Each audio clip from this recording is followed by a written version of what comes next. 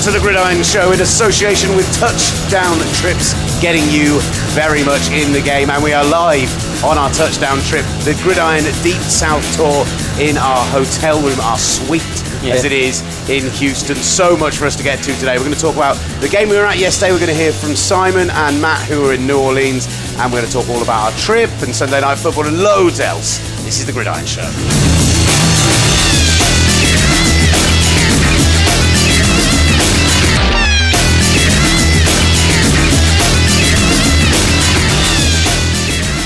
Okay, welcome to the Gridiron Show in association with Touchdown Trips, getting you in the game. And I was going to go through all the interviews we had coming up on this show in the intro. That was kind of my original idea, but considering we've got Frank Gore, Jabal Sheard, Marshawn Lattimore and Alvin Kamara all to get to in this show, I couldn't cram it all in, to be honest with you. We've got great locker room chat as well from the Texans, a great story to tell you from there. Story. If you weren't listening to Sunday Night Football, loads for us to get into. Ollie Hunter joins us, as does Ben Mortimer. Hey, Ben. Morning, gents. How are you? What's up, Ben? I'm feeling great. Ollie, not so much. Yeah, I'm ill. I know, you don't look too good, to be honest. Well, you look better than you did when I walked in here 5 minutes ago. So yeah, with my glasses on and hood. Yeah, Ollie is claiming that he's feeling a bit of the flu. I think he's just feeling a combination of jet lag, like a 16-hour day yesterday, where basically we both got a little bit drunk in the morning at the tailgate before going into the press box and keeping very quiet for about an hour and a half.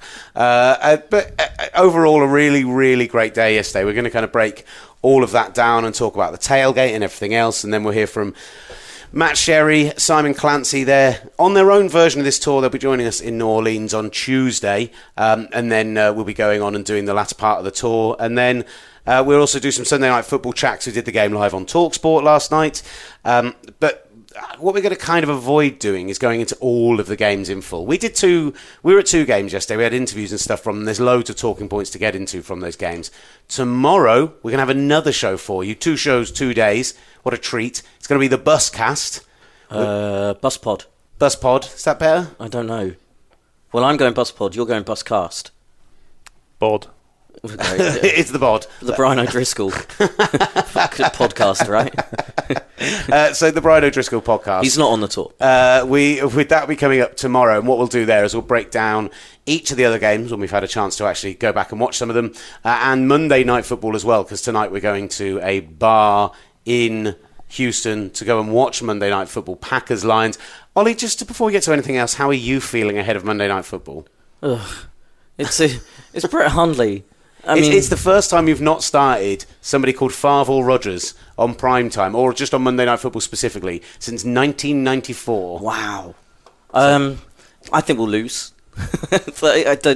I don't see how even in 2 weeks they would have fixed Brett Hundley's problems. I'd love them to trust him a bit more than throwing for 87 yards, or however much it was a week or so ago.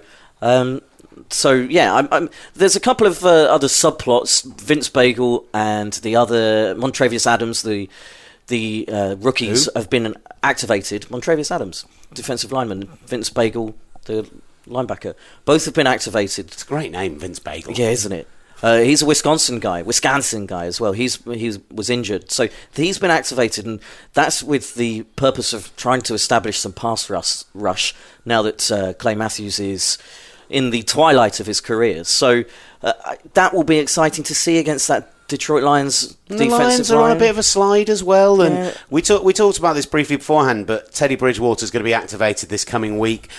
The Vikings are 6-2 and obviously looking dominant in the NFC North, but their next 5 games, they're in Washington. They're then at home to the Rams, who were brilliant this past weekend, putting 51 up on that Denver Broncos defense. Then they're at Detroit, at Atlanta, at Carolina. It's a 5-game stretch where they could easily lose 4 of those games, and suddenly they're 7-6.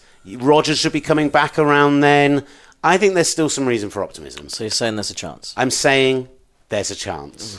Don't. It's the hope that will kill me. That was our Monday Night Football preview. I think that'll do for us for today. Are we doing predictions on this? Yeah, well, go on. Who did you pick on the Gridiron Pick'em game, Ben Mortimer? I actually forgot to enter last week, so it's not a very good question to ask me.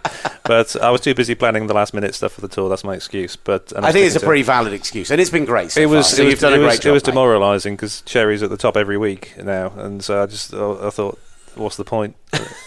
But I'm convinced he's cheating. But I think the Packers will win tonight. Though. To the point where I went into the system, took a screenshot of the selections he'd made on Thursday, and I'm going to check them against what his final results were today and make sure that, they all line up nice and neatly. Just saying.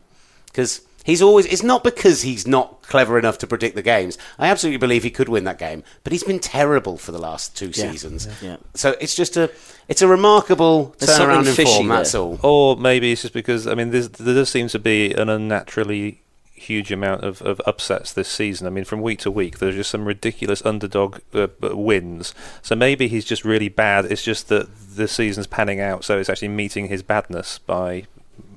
So next season it'll go back to normal. It's a great point. It's a great point. I can't argue with that. We are currently... I'm going Packers, by the way. Well done, mate. What are you going? I'm going to Lions. Because you're wearing a Detroit Lions style polo I didn't even shirt. think about that, and I'm going to wear it tonight now, just so I can and I'm wearing represent. green for Packers. Yeah, there we go. We're going to sit on either side of the divide, quite literally. We always do. We are currently sitting... We are in a suite in Houston. This place is utterly ridiculous. It's a Residence Inn, and... we're over 2 floors. Me and Ollie not only have a double bed to ourselves, but a bathroom to ourselves, which I've never known a man to be more excited. The fact that me and Ollie, who have shared many a hotel room now over the last 4 years, he gets a bathroom to himself. Oh, it's just great. Having a bathroom to myself and not having to share it with you. I don't understand what your problem is. Are you in this bed next to me? Yeah. So, Will, have you not been tempted to come down in the middle of the night and push Ollie up into the wall? it's one of those foldable, collapsible beds that you get in mysteries and comedy films from the 70s. Why would you give him that idea? Yeah, I've not been yet, but we've still got another night here after Monday Night Football. You did watch me sleep the other day. If you get, I didn't actually watch you sleep. You did. Threatened to come and watch you sleep. Now, if you win tonight and you get all cocky while we're in a bar, I might push you up into the wall. We'll have to see how well you're feeling later. I might feel sorry for you because you're not feeling particularly well. But we landed in... Oh, all right, mate. We landed on Saturday night. It was karaoke the opening night. I think, Ben, it's fair to say, Ollie absolutely killed Bo Rap early on, and it set the tone for the whole evening. Yes, he was... by far, there wasn't a lot of competition, but he was by far the most talented singer in that bar. There was a guy called Technique who had zero technique when it came to karaoke. Oh, and that old guy who kept singing country songs and Elvis songs and stuff. Like every time he'd go up, he'd sing some really downbeat ballad and just completely drag down the mood of the entire bar. He was a buzz killer, wasn't he? That was his name. The buzz killer. And then Ollie killed it on Bo Rap, and nobody else sung the whole night. And that's what we'll say, and we'll move on, shall we, guys? I think not, Will Gavin. What song did you do just because the barmaids dared you to do so? I definitely didn't do Right Said Fred, I'm Too Sexy. Yep. Okay. With a German accent, weirdly. That's what was odd about it. I'm not sure why he picked that accent, but I did tweet that a couple of times. So there is actual evidence. If you haven't seen it yet, let me retweet there is that now. a 30-ish second clip of you doing it with the karaoke spin meister next to you doing her sort of rotation. This is what's ridiculous about it. It was that point in the night where we'd been there for quite a while watching the college games, so we'd had quite a few drinks at that point, and it was one of those nights where we'd come off the flight and I felt fine for the first few hours, and then I just suddenly turned and felt a bit on the tipsy side, and that's when I started agreeing to go and do karaoke. We were pretty much the only people left in the bar at that point. There was our big group of guys, 20 odd of us, and by the way, a great group of guys. Yeah, all of them. Really, really having genuinely really good fun. If people, we're going to be talking a lot about what we're doing on this trip, and I'm hoping you're all going to get jealous and come with us next year, because we'd love to see more people, because this has been great fun already. We're only 2 days of 11 in, but it was us. There was a couple of other groups on the other side of the bar, a couple of smaller groups, but it was mostly us by the point that I was singing Right Said Fred. Mm-hmm. And there's a video of me singing with the guy, it was either Technique or Mood Killer, or whatever his name was. Buzzkill. Lewis, I think his name was. Lewis.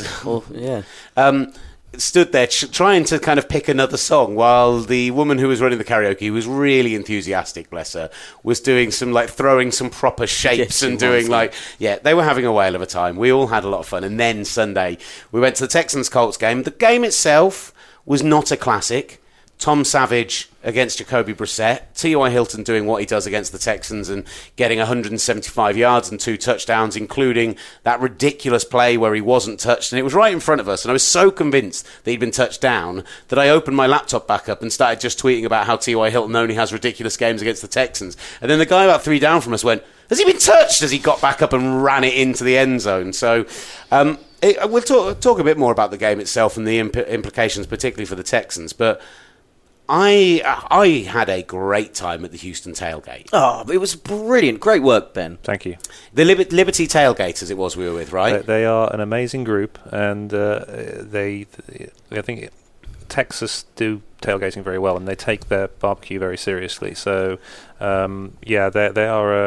they're a good bunch of guys to hang out with, and I think you could see, surrounding us, it was all people like that. So you're kind of walking through the parking lot and just smelling amazing food, and that sort of those 2 canisters of alcohol that they were serving. So they had lemonade, and then they had the so they had it was like a margarita, wasn't it? It was like a funky margarita. It was an orange and bourbon, though. Yeah, they had a bus with 6 beer taps down one side of it. They had these 2 big things of cocktail which were absolutely lethal. Yeah. They had the barbecue on the go, and they had potatoes, and they 16-hour smoked brisket. Oh my god! And then with the barbecue sauce as well. Holy moly! When I got on the brisket, I went back to the chef and I just said to him, "If you weren't wearing gloves, I'd shake your hand, my friend, because that is incredible." The food was amazing, and the people were all delightful as well.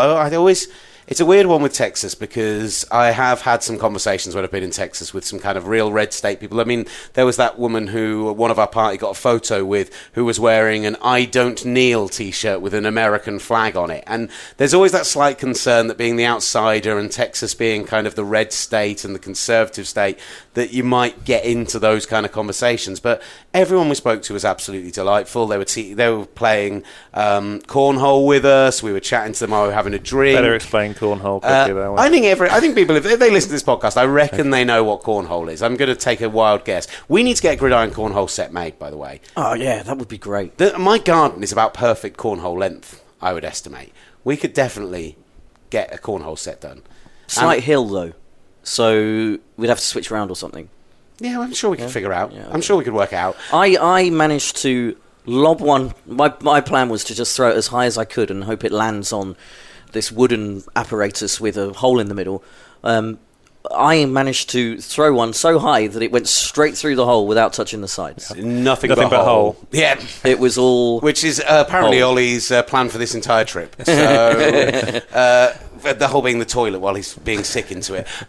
Look, it was a great tailgate. It was really good fun. Yeah. The drinks were great. Shotgun the people 30. were great. Everything that we did there, really, really good fun. And the Liberty guys were fantastic.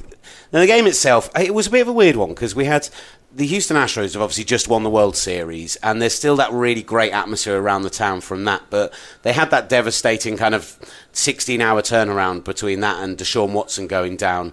But actually what I found really interesting is we talked Deshaun Watson with a lot of the people in the tailgate, and there was a real feeling from everyone there that, okay, this was a crap situation to be in. He's gone down, JJ Watt's gone down, really, really, really difficult for them to handle.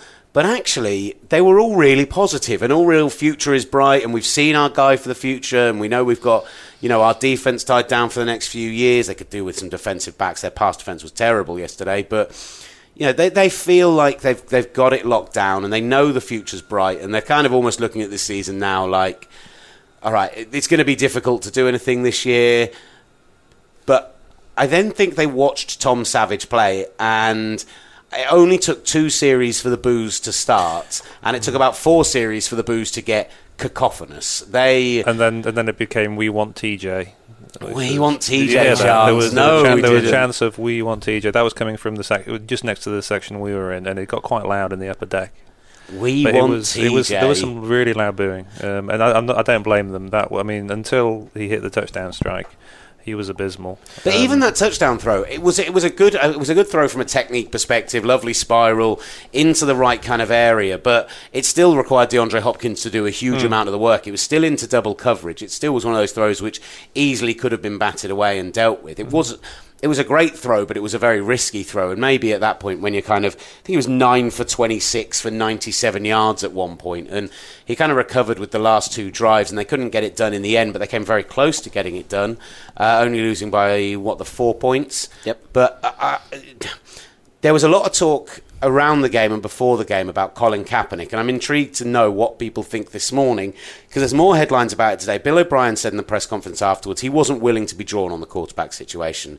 DeAndre Hopkins in the locker room told us that they felt like 2 days wasn't enough to work with Tom Savage. The offense has changed a lot, even though kind of aesthetically it's not that different apart from Deshaun Watson using his legs.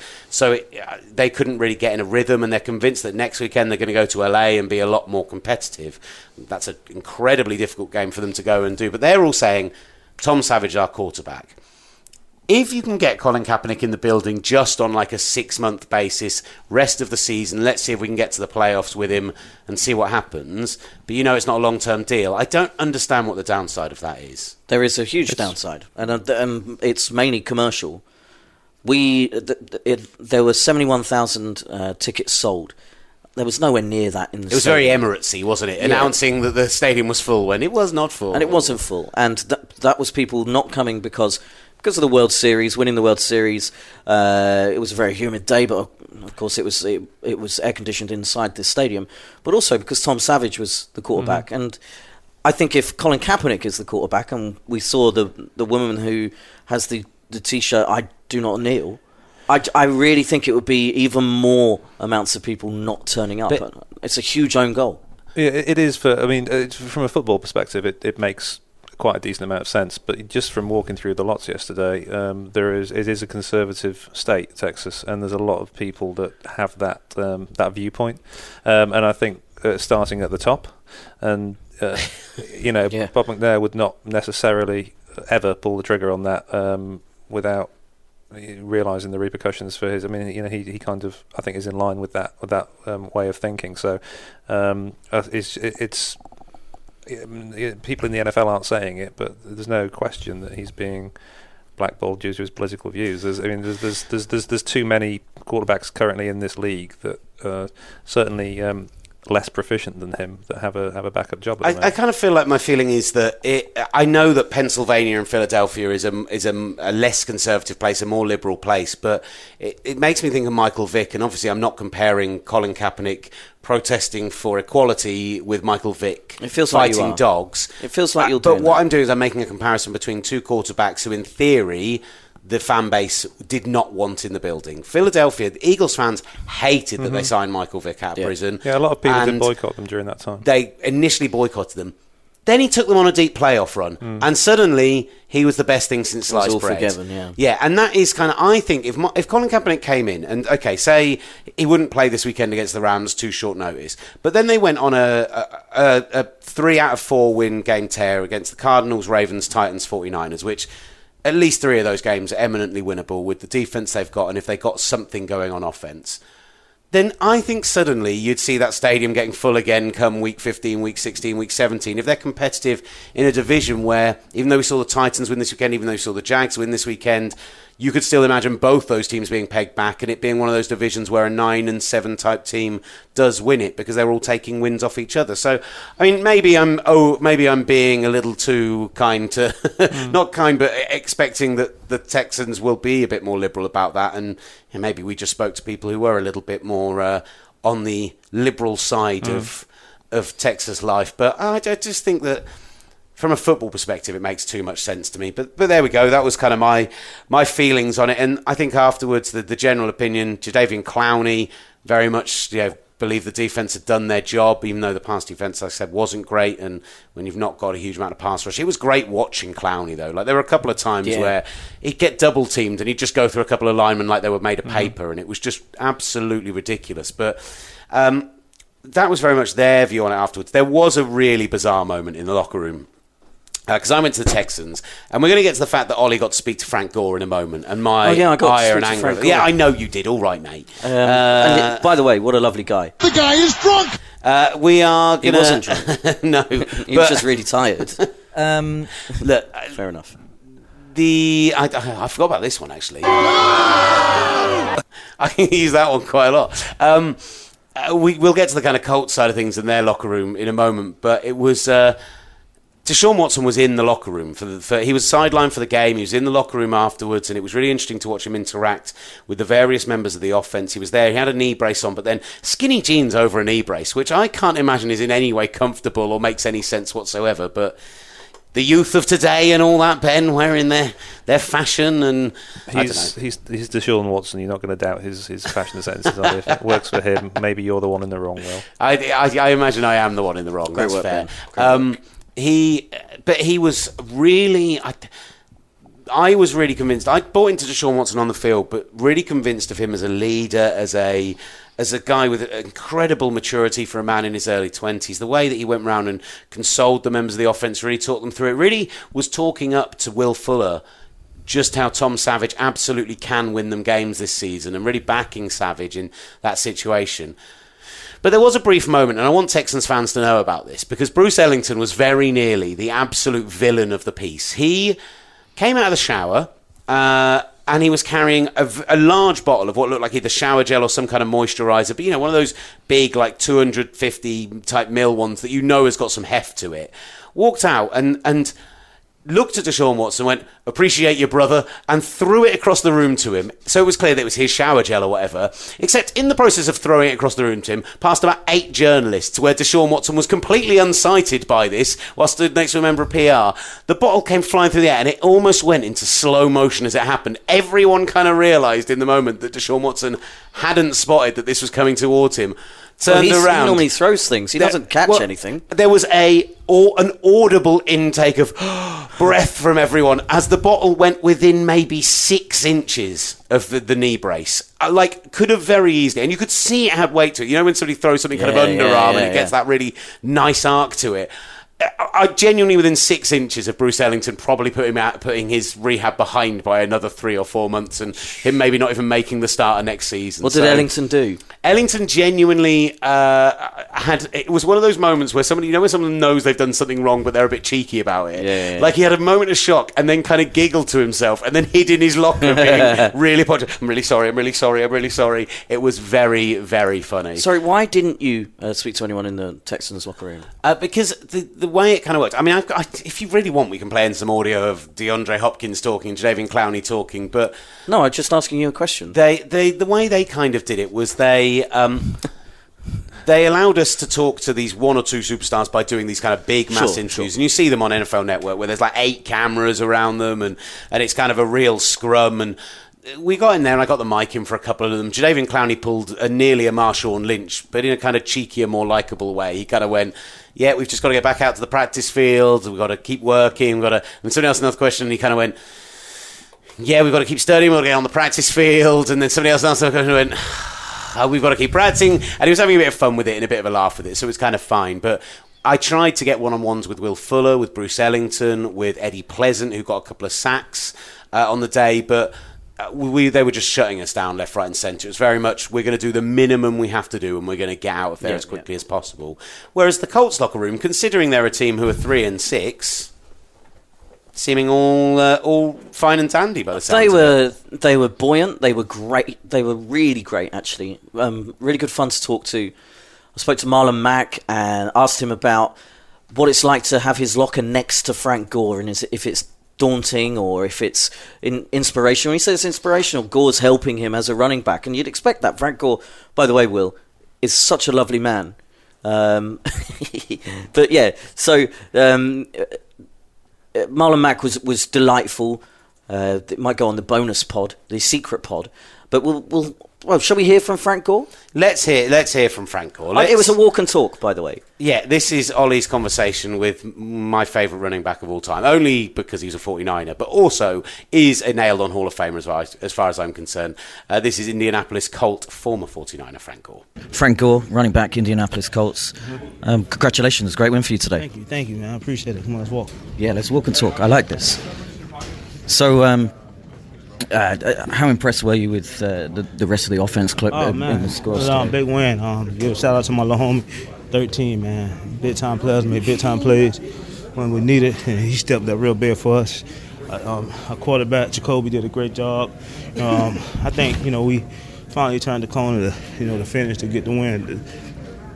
You're a better team than 3 and 6, right? Yeah, way better. When you watch the film and see like the games, what happened, you won't think we're 2 and 16.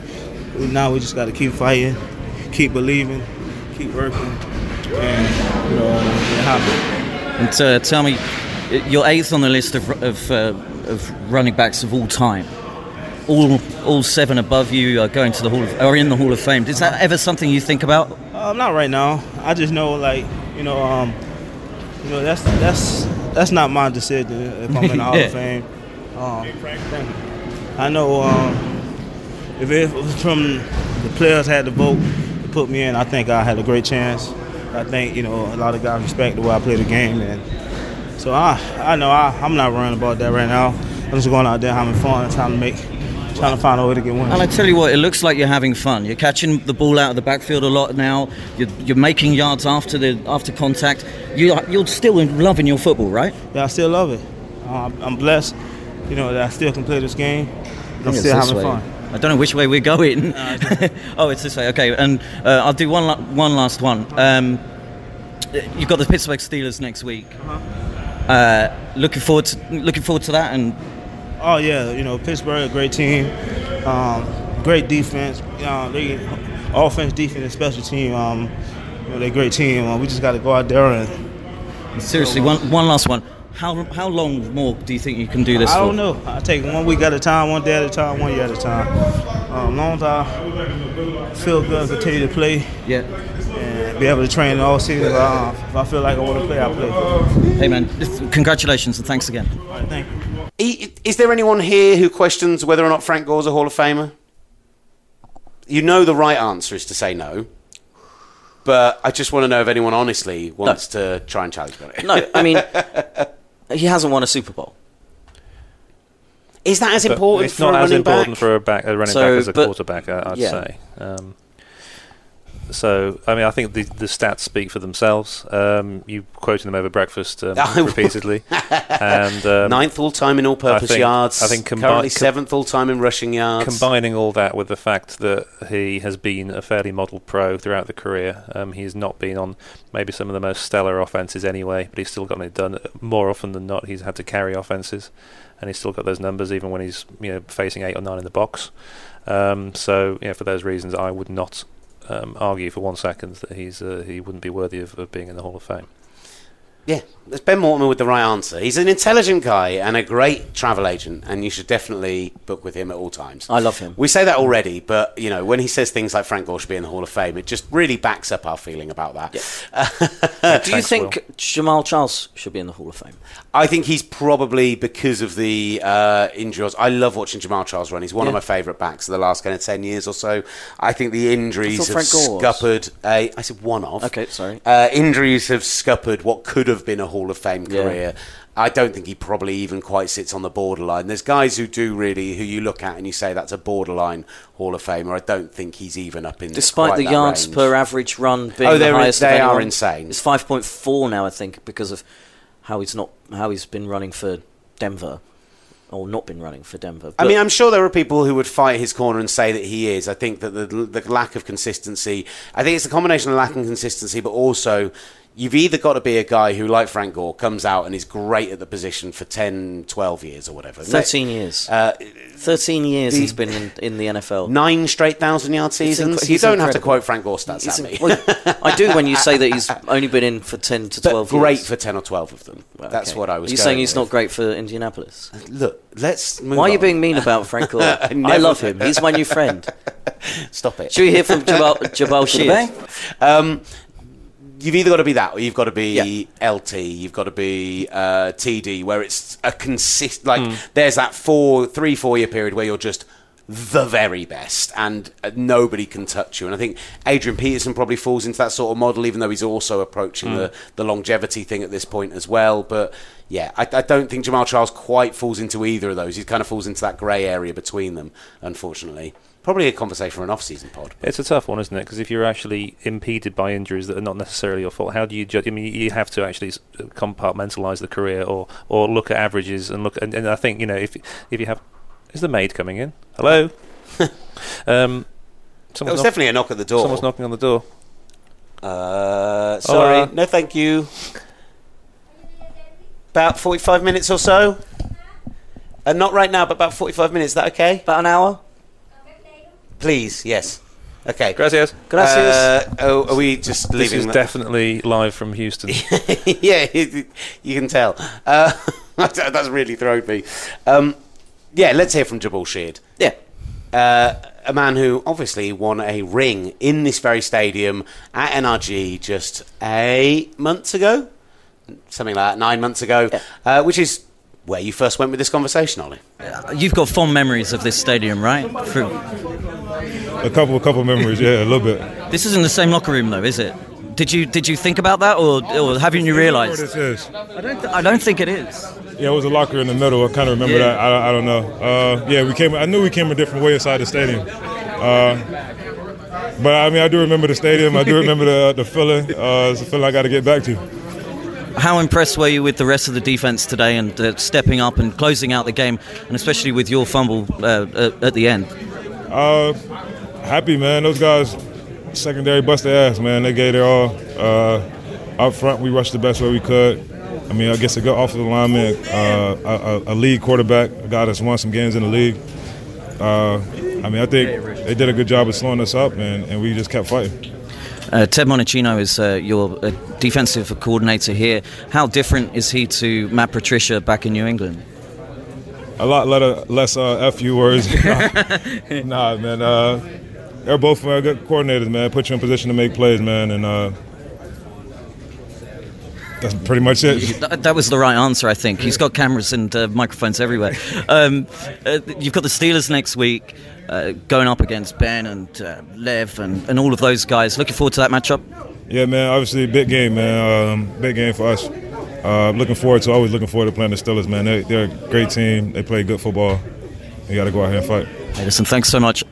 I know you'd like to get ready and get changed, but cheers, pal. No problem. Where are you from, England? Yeah, man. Came all this way to see Sean Watson. He's like, we got to see you instead. That's better. That was Jabal Sheard from the locker room. Now, was it the same locker room though, Wally? That's the big question. I still don't know. I think it was. Either way, it was a far shabbier version of the Patriots locker room. So I don't know. I think they've done some modifications to turn it into an away locker room rather than a Super Bowl locker room. Anyway, that's by the by. I don't think anyone else asked that question about him returning to the stadium and having a good day, which is weird, isn't it? I mean, a bit of a pat on the back for me, but yeah, strange. I like to know he loved it.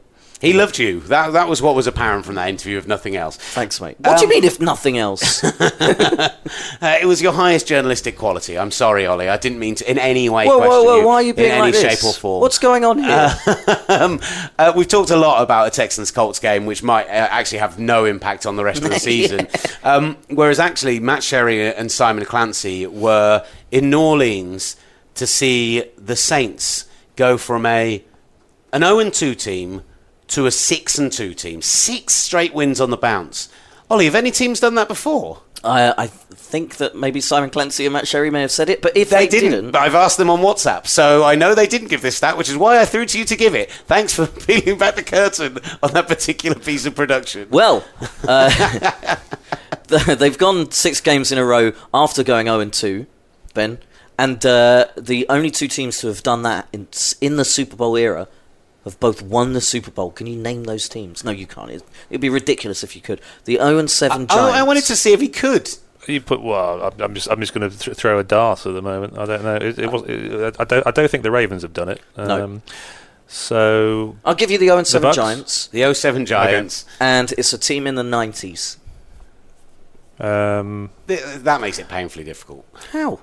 The 99 Rams. If he'd got it, it would have been really incredible. It would have been a 1 in 10 shot, but it would have been amazing. It was the 93 Cowboys. Okay. So, the 07 Giants, the 93 Cowboys, and now the 2017 Saints. The first 2 won a Super Bowl. Are this Saints team really going to be in that sort of consideration? We'll take a little break, and then we'll go to the guys and hear their thoughts, plus from Marshall and Lattimore, plus from Alvin Kamara. What a beastly season he's having. So, here's the Simon Clancy, Matthew Sherry mini-pod. Hazel Irvin here, and I'm at Mammoth Insurance in Leeds, where Kate has arranged an office chair race to fundraise for sport relief. And these riders have got their kit on. They are rearing to go. And they're off. Taking an early lead and smashing injustice right out of the park, it's Daphne from accounting, riding the spreadsheet demon chair. Up comes Nina from HR on Beat Me and You're Fired, closely followed by Mark from marketing on the 9 to 5 chair. Even Javid from Health and Safety's at it, waving his clipboard like crazy. Go easy there, Javid. We don't want any injuries, fella. And from nowhere, it's Jenny on El Chero Loco, rolling right over poverty to cross the line first. And the crowd goes loco. Unbelievable. You can help change the world too. Just order your free fundraising pack at sportrelief.com. Sport Relief. It's game on. This message was brought to you by Acast. So here we are in a hotel room in New Orleans, gridironed to Matthew Sherry alongside myself, Simon Clancy, and we've been in the US on our extended Deep South tour for a few days now. We started separately to Will and Ollie and the rest of the group because we've been doing a number of feature pieces that you'll see in upcoming issues of Gridiron magazine, and we started in deep rural Georgia, in a little town called Cartersville, where we went to see the number 1 rated high school quarterback in the nation, Trevor Lawrence, who is a budding superstar, signed with Clemson, so we should be seeing him big time college football over the next 3 or 4 seasons. Matthew, what were your impressions of what we saw down there, and the atmosphere, and how, we've seen it and we've heard it for years that high school football is, and SEC football, but especially high school football, is a religion down here in the South. What were your impressions? It was incredible. I mean, we obviously you know what you're going to get, but to actually see thousands of people in the stands watching high school games and speak to a guy who kind of carries the hopes and dreams of a whole town on his shoulders, a 18-year-old kid, and has done since he was 16, is just one of the more remarkable things that you'll ever see. And we actually spent the whole day with the opponent before the game, and we were in the locker room before the game. And I think I said to you at one point, Simon, this is like a professional sports team setup, and that to me is the big takeaway. And I've seen it at other high schools in the past, but to actually be there on game day and have that insight behind the scenes was incredible. And it is incredible that the kind of level of performance and coaching, and just on Lawrence himself, I mean, fair to say he didn't have the best game compared to his usual standards for the one we were at, but I think the opponents did a good job of shutting the passing game down, and Cartersville still won the game because they have a great running back as well. But I mean, it's stunning how fast the ball comes out of his hands. I mean, we'd been told that, and having been up close seeing NFL quarterbacks and also on the sidelines briefly for Alabama LSU on Saturday, I would say that the velocity with which the ball comes out of his hand is as good as anything I've seen at any level. And you can see why we met one guy who suggested he'd seen a show where they'd said this kid might be the best high school quarterback of all time, and you can see why people are saying that. When he is 6'5", he is absolutely ripped. And we'd interviewed the head coach, Coach Kent, and then Coach King, and then the quarterback coach, Michael Bell, came out to chat to us. And all of a sudden, Lawrence, who they tried to kind of keep away from us in terms of doing an interview, only because he was preparing for the game, came out of the locker room to talk to us, which was great. And it was like one of those episodes of Game of Thrones where the huge giant comes out from behind the Great Wall, and I had to take a step back and kind of look up. And I'm not small, and you're not small, and he towered over both of us. But what an incredibly impressive human being! And like you said, that the whip that the ball comes off his hand is absolutely phenomenal. That running back you mentioned, Rico Fry, he's committed to Wake Forest. He looked a really, really fine player. Looked a little bit like Mark Ingram. And even the team that they played against, Troup County, had 3 or 4, proper Division 1. King Recruiter, who's a defensive end, who's signed to Alabama. Interior defensive lineman, who's only a sophomore, but has already had 30 or 40 different letters of recruiting offers from proper big time schools: Miami, NC State, North Carolina, Alabama, Georgia, Tennessee, LSU.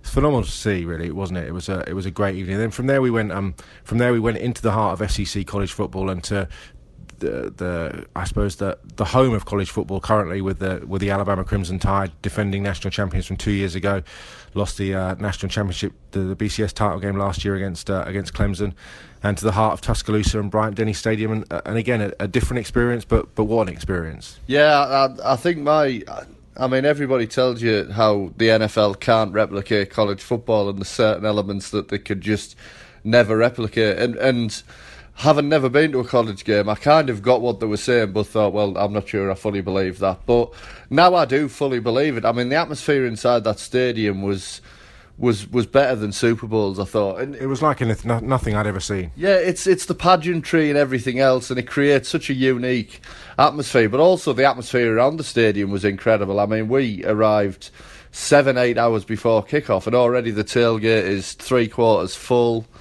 We went to a little barbecue joint a couple of miles away that is basically making about $12,000 to $15,000 on game day, and it's a tiny place built by the hands of a guy in 1962, family business, and you get those kind of stories sell this whole kind of experience of what it is, and it's awesome to see. I mean, college towns are always fun, but to actually see it on game day with every person dressed as they're dressed, and the atmosphere inside the stadium is so unique. And I'd urge anybody who'd never done it and does these kind of trips, maybe with touchdown trips, to add college and high school onto it, because that is really the heart of the game. And please buy the next issue of the magazine, because I think we're more excited about the next issue than we have been any other. I mean, both of us have been lucky enough to go to major sporting events around the world. You certainly Super Bowls, myself, heavyweight title fights, Ryder Cups, all those sorts of World Cups, Olympic Games. I've never, and I even think London 2012 inside the Velodrome and on Super Saturday, which I was lucky enough to be. I think the atmosphere for Alabama and LSU tops all of that, which is an astonishing statement to make. The noise.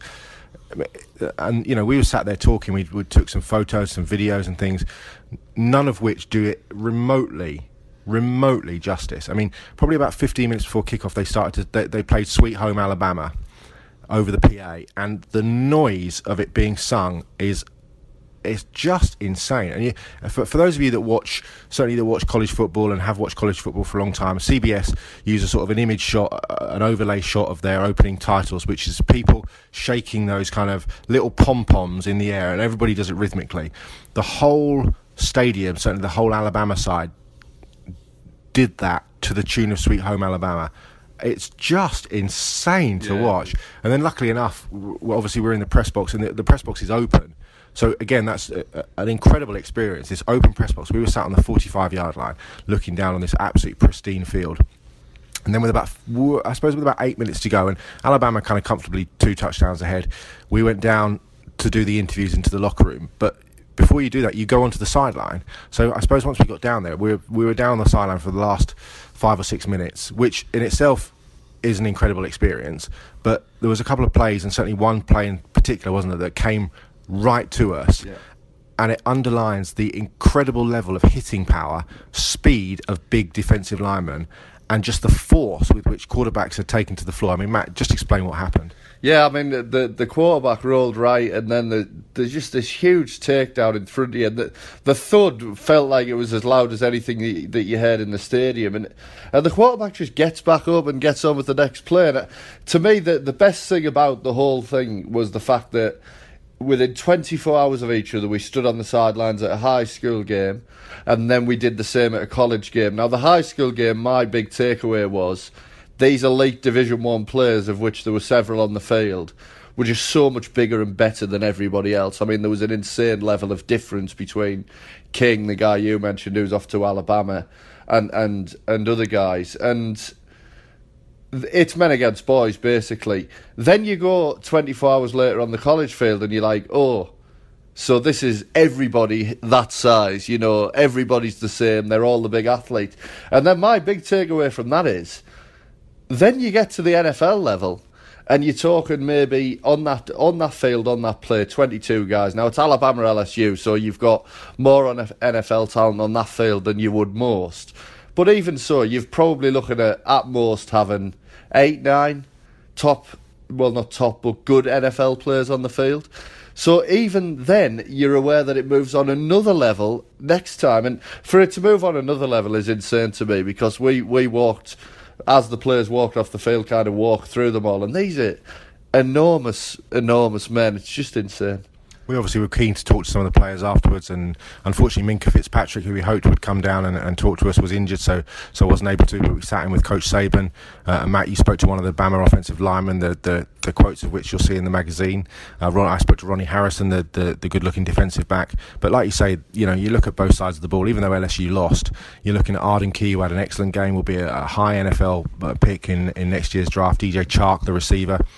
Darius Geis, obviously the running back, should go in the first round, and then with Bama, pick them really, both sides of the ball, offensive and defensive. You look at Calvin Ridley, who had an excellent game, and Matt and I had a discussion about Jalen Hurts, a true sophomore, has won a national championship, has been in the national championship, and did pretty much everything he could to win that national championship. His team is now 8-0. 9-0 this season now. He's going to be a fascinating conversation when it comes to the NFL in 2 years' time. I would hope, and I think Alabama fans would hope, that he sees out his full eligibility, but he's a very, very intriguing prospect. And then yesterday we hopped in the car yesterday morning. We stayed in Meridian, Mississippi, after we drove about an hour from Tuscaloosa after it was all over, after we left the locker rooms, left the field, and we drove here to New Orleans to the Superdome to see the Saints lay the wood on the Tampa Bay Buccaneers, really, which was wasn't the best game we've seen, but a fascinating game, probably in part kind of sparked by two rookies, really, I suppose, in a way. One, Alvin Kamara, the outstanding rookie running back, who, if you'd read the Gridiron Draft preview, and it's still available to buy on the website, we sold out. There you go. It was so good, we sold out. But I'm sure I can photocopy a few pages and send them to you. We were very high on both Lattimore and Kamara. Kamara fell to the third round, sort of inexplicably, really, underclassman at the University of Tennessee. But he had a terrific game and just fits the new breed of the NFL, Matt, doesn't he? Yeah, he's perfect. He might actually be a better inside runner than Ingram as well, which is pretty incredible, because Ingram's a really good inside runner, and you look at Kamara as more of the passing back. But actually, they rotate them a lot on earlier downs, and you could see a situation where Kamara gradually overtakes Ingram in the job share, and Ingram maybe becomes more of a goal line power back type. But the point is that you can change that week to week, because they are such complementary guys. And he is, I asked Sean Payton after the game, just how impressed has he been with these rookie guys, and his response was, well, we're not putting them in the Hall of Fame just yet. But he also went on to speak about that class, and I think they're all pretty excited, and that all kind of rounded into my big takeaway, which I felt like at times, particularly after the Evans hit, and particularly early in the game, there was a playoff-like atmosphere in that stadium. It was another really loud stadium, 100 plus decibels at several points. But I think that's because the fans know that after 3 years of 7-9, suddenly they have a team that can compete again, and maybe compete at the back end of the playoffs as well. Well, let's hear from Alvin Kamara, who I spoke to in the locker room, and I started by asking him how he's taken to the NFL so quickly and why he's performing at such a high level. Like I said, it's just support from my teammates, starting with, the offense, of course. Drew, he helps me, so much, just being able to get me just settled in, to the offense and the different schemes that we have. Mark's been big with helping me from a running back standpoint, just with reads and things like that, pass protection, anything, So it's been pretty easy. The O-line's playing great. They're encouraging me, so I'm just blessed to be able to be in this situation that I'm in. Is that relationship between you and Mark, is that like an older brother, younger brother kind of thing? Yeah. Just got your back and looking at you? Yeah, period. And it goes both ways, I'm right there. I'm his biggest fan when he has the ball, and I think it goes the same way the other way. So, just having him, he's a vet, and he knows, what's going on, and just to have him to help me has been big. And despite how well you're playing, is the game slowing down every game that you get out? Yeah, every game, every week I'm just learning more and more, so it's slowing down. I'm able to make some plays. I know it's some plays that I'm making now that I wouldn't have been able to make, the first 2-3 games of the season. So it's definitely been fun.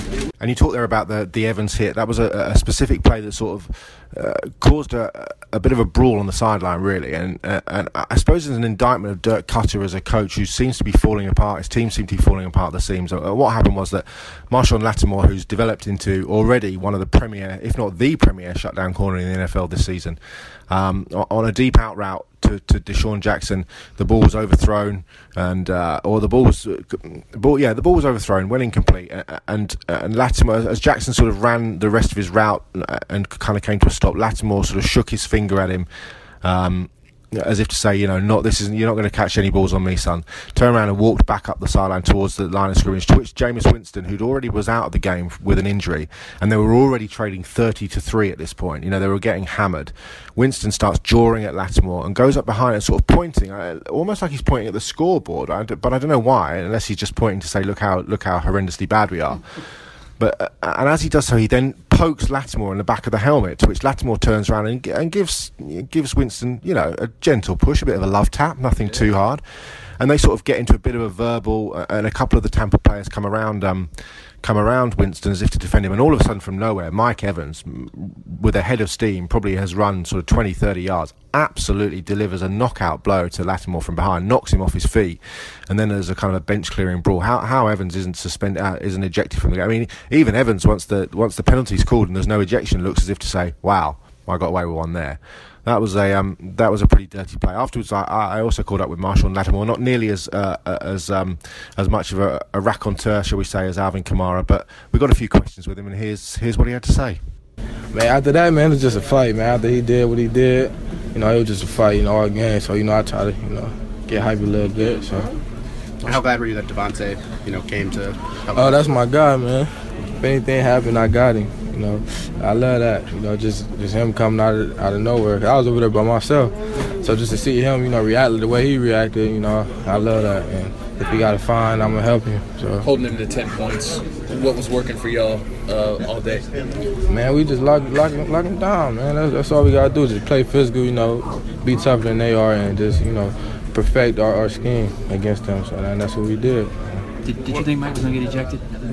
I really didn't care. I wanted him to play, so it don't matter. What were you and Winston saying to each other that led to him shoving you? No, I'm not gonna say what was going on, but he just pushed me in the back of my head, so I reacted. So. How's it feel now winning 6 in a row? It's great. It's great. I love that. Just coming from a winning program, like Ohio State, you just enjoy the wins.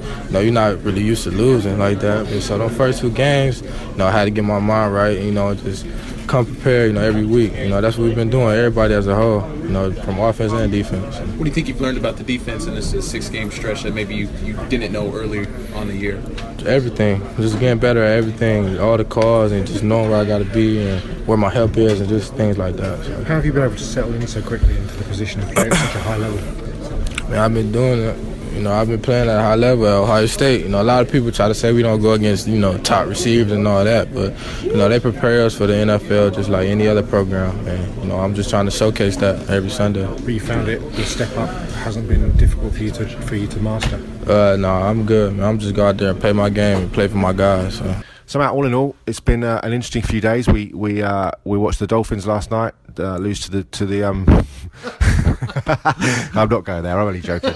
It's been an interesting few days, and we are off to Scuba, Mississippi, to the home of East Mississippi Community College. So if you've ever seen the Netflix show Last Chance U, we're going to spend a couple of days down there with the guys. In Scuba, which we're really looking forward to. Then back for a couple of high school playoff games, including Isadora High, which are the high school of Peyton, Archie, Eli Manning, and Odell Beckham. And then LSU Arkansas, Dallas Atlanta, which we're both looking forward to, especially if Ezekiel Elliott gets to play.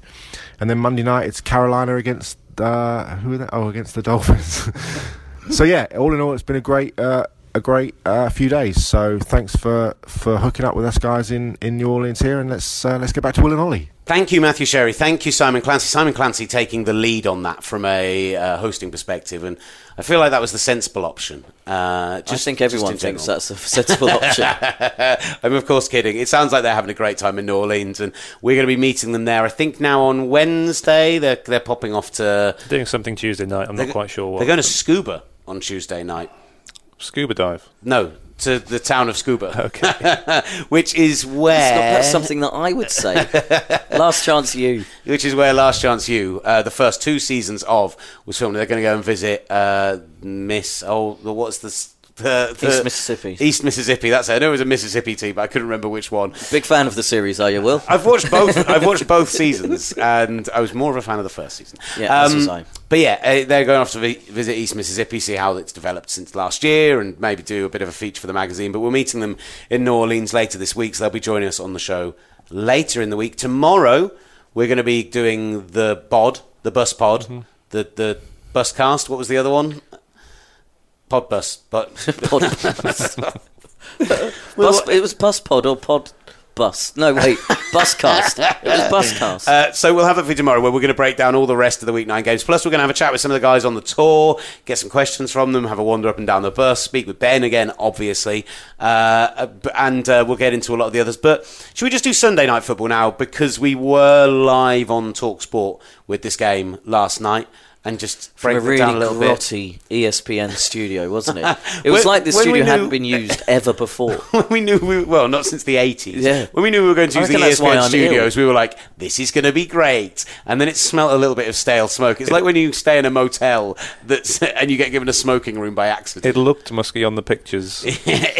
And the walls were they weren't always that brown, were they? That was not a filter. I can tell you that for nothing. The carpet was on the floor and the walls, and I think maybe the ceiling as well. That's an old school technique of soundproofing. It was horrible from like the 80s. It was, but we had a lot of fun broadcasting the game. Always doing it with Greg as well. We hope people who tuned in enjoyed it as much as we did. But the game itself, the best Sunday night game of the season. Yeah, and you needed that because you'd felt really disillusioned with the why have I agreed 8 to do editions. this job? Oh my goodness, and not another crap game. But yeah, it was a really... I think we thought it was a better game than some of the guys that I spoke to on the tour at breakfast today. Well, I two don't know of what them were you thought. Dolphins fans, so that's probably why. Oh yeah, actually, yeah, good point. But I enjoyed it too. I mean, I think, and some of those comments may also have been because it had been a long day and everyone was pretty tired. But I thought that no, it was entertaining on both sides. I thought that certainly having viewed Matt Moore's ineptness or ineptitude against the Ravens, that Jay Cutler was definitely a step up for the Dolphins back behind centre again. I thought he was really good. He looked actually quite sharp, awake, good. 34 of 42 in the end, 311 yards, 3 touchdowns. Not a bad day. I thought that we were lucky to see a couple of catches of the season yesterday. Obviously Dawson for Washington, but then Devontae Parker. I was nearly say Devontae Adams with Devontae Parker, but Devontae Parker, just that sideline, which obviously being on my fantasy team did actually push me back into contention. So that was amazing to see. And obviously, Cutler just loves Parker. There were some great plays. Obviously, Jarvis Landry now has the most catches of anyone through their first 4 seasons. I saw a tweet saying he's the reason you shouldn't play PPR leagues. He's the proof, because it's just all short yardage. But I think they really got back to what they did really well with Gase last season. The kind of a lot of screens, a lot of shorter stuff, a lot of... I really, really enjoyed watching that Dolphins offense go. It was interesting to see the balance in the backfield. Kenyon Drake getting a couple of big plays. Williams getting a lot of the carry, but then Drake had the fumble. We had the onside kick. Surprise onside kick. What a great kick. Which was great. We had... #KitWatch. We had the Ndamukong Suh strip sack, where he basically... Supermaned around the corner, managed to get a hand on the ball, and then ran back round to try and tackle the lineman who had been flipped up into the air and landed on Suh's leg. Helicoptered. He was genuinely helicoptered in the air, and he put out an absolutely amazing tweet. I'm trying to remember the guy's name now. That's the worst part of this, isn't it? But he... Marshall Newhouse, that was it. And Marshall Newhouse put out a tweet this morning, which is a screenshot of him in midair flying through the air, and it just said like, whoa, or something like that. Let me have a look at that. That's absolutely superb. Really, really funny. Which I think if you're on the winning team, you can get away with tweeting something like that. But a double fumble, a brilliant strip set. Help! That's it, help.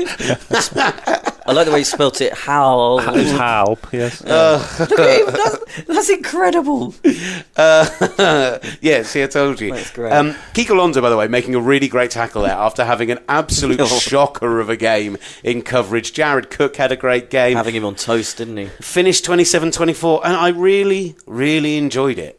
So it was a fun game, if not the best overall quality of football. There was just so much contained in it. So Sunday Night Football, if you're going to watch went to something a really great condensed bar, this week, didn't I'd We did. watch We it. were watching it in a place called Lucky's downtown in Houston, and it was a sort of classic college dive bar with loads and loads of Astros flags everywhere, and there seemed to be people that probably hadn't left since the World Series that were still sitting at the bar. They were replaying the World Series. But yeah, it had the flip cup at the back. We were playing the hoops challenge or the basketball stuff, and they were big on shots and things like that. So that was a good place to watch. And there was also some soccer fans watching the Houston playoff game as well next door. So that was added to the atmosphere. Dynamite. But we've got a couple of Raiders fans with us, so they obviously enjoyed the game, and I think Marshall Lynch enjoyed the game as well. Marshall Lynch coming back from suspension, couple of big runs, looking a bit.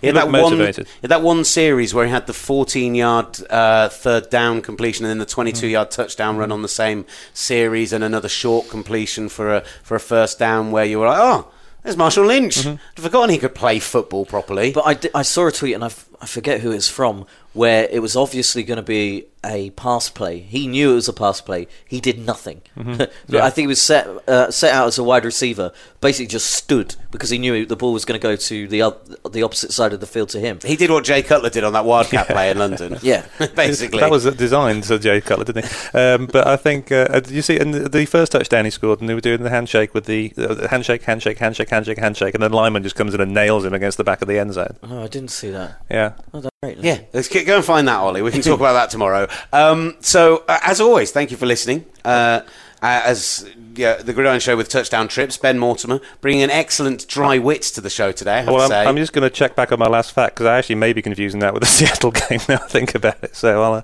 I'll have to go back and review that. That's fine. We can get back to it tomorrow. Ben, so just remind us where we're off to next. Today we're off to the Space Centre. Yeah, we're going to I'm taking about a dozen people on a tour of NRG Stadium in about an hour. So that starts. I've got to meet them in half an hour, and we're going to go and see the locker rooms and the bowels of the stadium. The bowels of the stadium. We got on the field yesterday after the game, took a couple of photos. It's a great stadium from field level. It's a really good looking stadium. Yeah, they've got that retractable. They've got the retractable pitch, haven't they? That they can move in and out. So that should be good. Get some pictures on the 50-yard line, and then tomorrow we get a bus to New Orleans, and we're stopping for burgers in Lafayette, Louisiana on the way. Oh, we'll do the boss or the bod or the buscast or whatever. The buscast, yeah. And then we're off to New Orleans, where we'll have 3 nights of fun. That's one way of putting it. I'm really looking forward to it, and do keep checking out. And if you want anything, Ben is working while he's on this trip, so if you need to book something up for this season, you want to get out there are Super Bowl packages now up on the website, for example. Maybe you're an Eagles fan, you think this might be your one shot to get back there, then get on and get it booked up. Touchdowntrips.com, Facebook, Twitter, etc. as well. We're on Twitter at Gridiron. We'd love to hear from you, and we're putting out photos, videos, everything from this tour as well. We might do some live videos if we get the opportunity to. Ollie, any final thoughts, my friend? I'm off to the supermarket to get some drugs. The anti-flu drugs, right? Yeah. Good. Just double checking. Otherwise, thank you very much for listening. It's been The Gridiron Show.